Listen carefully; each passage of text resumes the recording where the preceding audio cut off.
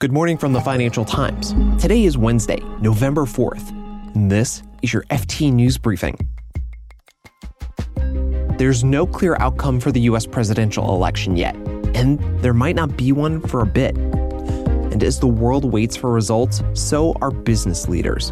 The close race for the White House and the U.S. Senate will affect the way executives plan for the next 4 years. Plus, Ant's IPO is being held up by China.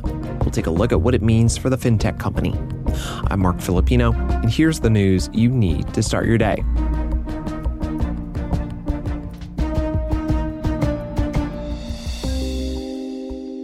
The last polls closed at 11 o'clock at night New York time on Tuesday, but we still don't have a clear picture of whether it'll be 4 more years of Donald Trump or if Joe Biden will take the White House. And to be clear, we might not know the final outcome for days. Here's what we do know. Biden picked up the larger liberal states most people were expecting him to: New York, California, Illinois. But Trump, he was in line to win a lot of the states that were considered swing states: Florida, Texas, Ohio. But ballots were still being tallied even as I speak. So what are we waiting on? I'm joined by the FT's U.S. managing editor, Peter Spiegel. Peter, which are the key states that we're still waiting on? Well, it's the states that, frankly, we had always suspected would be the ones we'd have to wait on. It's the big blue wall in the Midwest and Mid-Atlantic. It's Pennsylvania, Michigan, and Wisconsin. And you remember for 2016, these are the states that Hillary lost by tens of thousands of votes. I mean, really minuscule margins. And it was always the states that looked like they were going to be big wins for Biden. But because of all the COVID restrictions and all the early voting, we knew that these states were going to take longer than others to count because they didn't have provisions in state law that allowed them to start counting ahead of time, like some of these other states, Florida, as you said, North Carolina, Ohio. A lot of these states were allowed to start counting weeks ago, but Pennsylvania, Michigan, and Wisconsin are only just starting to count. And that means it's going to take a longer time to get the results. And Peter, I want to switch gears a bit to the U.S. Senate race, which, like everything else in this election, seems to be pretty complicated. How is this looking? It is also, much like the early returns on the presidential race, where, again, the Democrats had hopes of picking up, a North Carolina here or a Georgia there. Thus far, the reach states that they thought they could get haven't come to fruition. So, again, it is going to come down to votes that are counted later, particularly in Georgia, where we're likely to see both Senate seats, which are up, go into runoffs. And that's not going to happen until January. So right now, it doesn't look like the dream scenario the Democrats had going into Tuesday night is going to be realized. And going into the election Tuesday night, Donald Trump said he was concerned about voter fraud. Many Democrats were worried about voter suppression.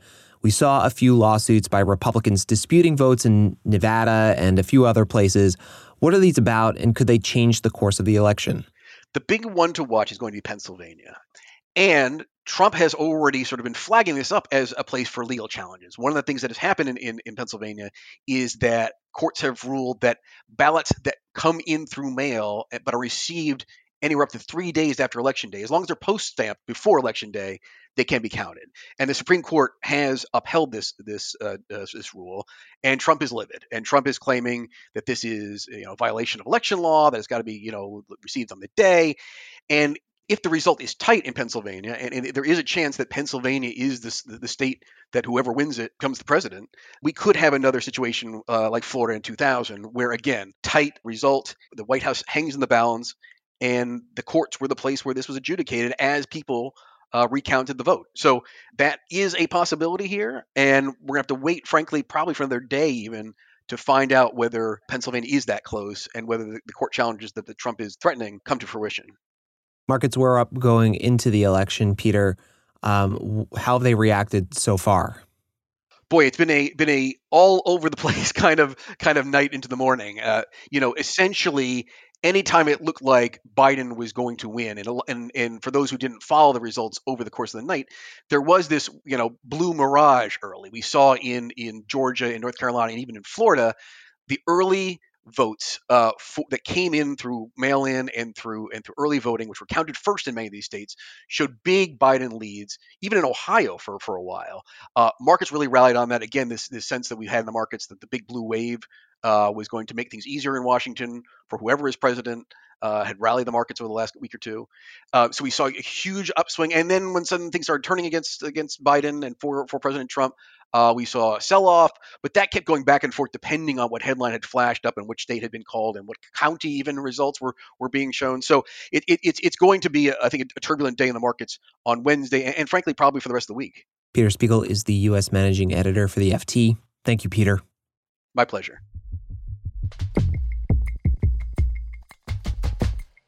Meanwhile, executives across corporate America were eagerly awaiting the results as they came in last night.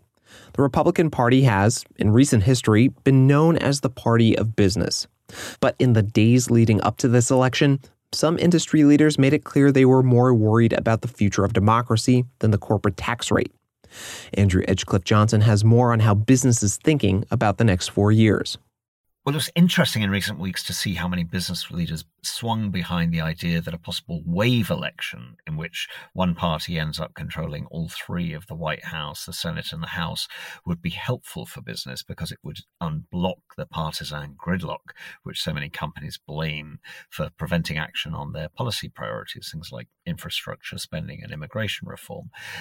It doesn't look as though they're going to get that. The other great test is whether we get a lot of courtroom fights over results.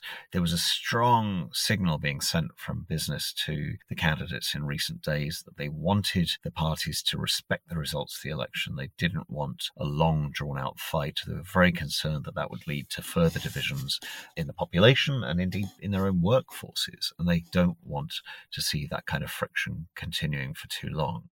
And Edge, what about the more pressing issues of the pandemic and the economy?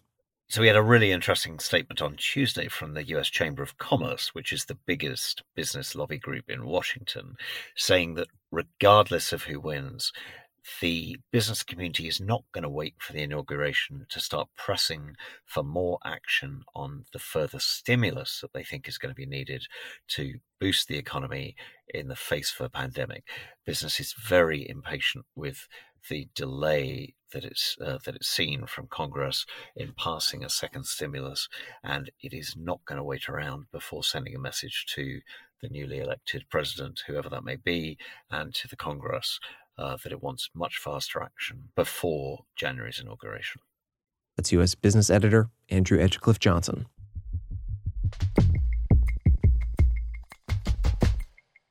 And hey, believe it or not, there is other news going on besides the U.S. election.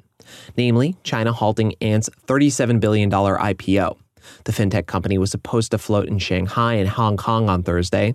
The move to halt the IPO came a day after Jack Ma, who controls Ant and is the founder of retail giant Alibaba, was summoned to a meeting with Chinese regulators. Hudson Lockett, our Asia Capital Markets correspondent, has the story. I think it's probably safe to say that Mr. Ma didn't express any particular disagreement with regulators at the meeting, but late last month at a summit in Shanghai, he had openly voiced disdain for some of China's biggest banks, suggesting that they had sort of a pawn shop mentality and that Ant was really doing them one better by sort of extending credit to companies and individuals with less collateral. Perhaps unfortunately for Jack Ma, that same summit saw Wang Qishan, who is China's vice president and a longtime confidant of President Xi Jinping, emphasize that safety always comes first. And it seems quite possible that we are now seeing the fallout of those two views colliding.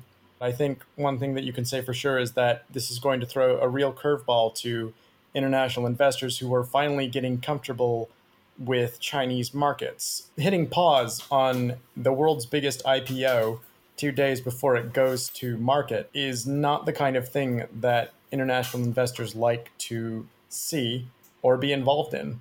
So Hudson, what could this mean for Ant? The impact on Ant is uncertain as of yet. However, what is certain is that regulations that were announced on Monday are basically going to require Ant to keep roughly a third of its capital on its balance sheet at a minimum.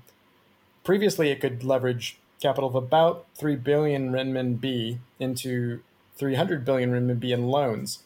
Now, however, it looks like Beijing is going to keep Ant under a far closer supervision, and allow it far less room to run when it comes to its influence on China's onshore financial markets. And in short, it looks like Ant could be quite a bit less profitable operating under these new rules.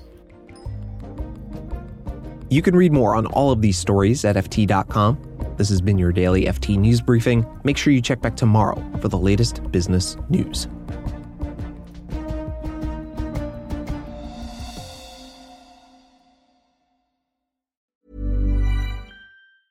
Hi, this is Janice Torres from Yo Quiero Dinero. From a local business to a global corporation, partnering with Bank of America gives your operation access to exclusive digital tools, award-winning insights, and business solutions so powerful you'll make every move matter. Visit bankofamerica.com/banking for business to learn more. What would you like the power to do? Bank of America N.A. Copyright 2024. Imagine the softest sheets you've ever felt. Now imagine them getting even softer over time. That's what you'll feel with Boll & Branch's organic cotton sheets. In a recent customer survey, 96% replied that Boll & Branch sheets get softer with every wash. Start getting your best night's sleep in these sheets that get softer and softer for years to come. Try their sheets with a 30-night guarantee. Plus, get 15% off your first order at bollandbranch.com. Code BUTTERY. Exclusions apply. See site for details.